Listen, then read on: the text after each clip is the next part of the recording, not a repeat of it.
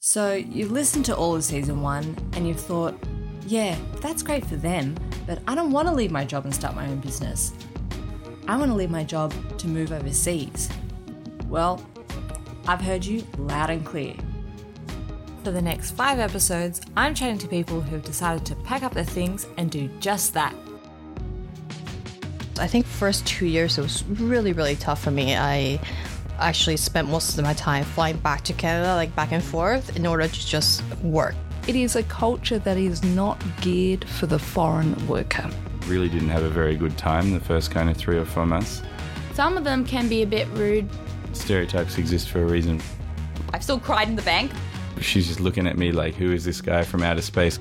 How am I going to do the simple things like my groceries? What is he, some sort of prince or something that's kind of never been to the supermarket before? They want you to write a letter or send a fax. All paperwork takes a million years.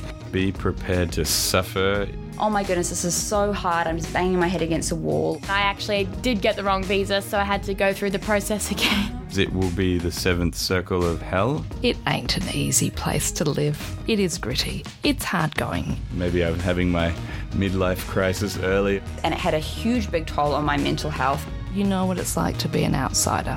So I went home crying. And I knew that I had to get out of the situation. My couch surfed for 9 months. My apartment is 10 square metres. You can hear your neighbours through your walls. Rent is so expensive here. I'm not wanting to frighten people off, but I just want them to be aware. The grass is not necessarily greener somewhere else. Could you tell what city that was? Buckle up and hit subscribe, because Between Two Jobs is going to Paris.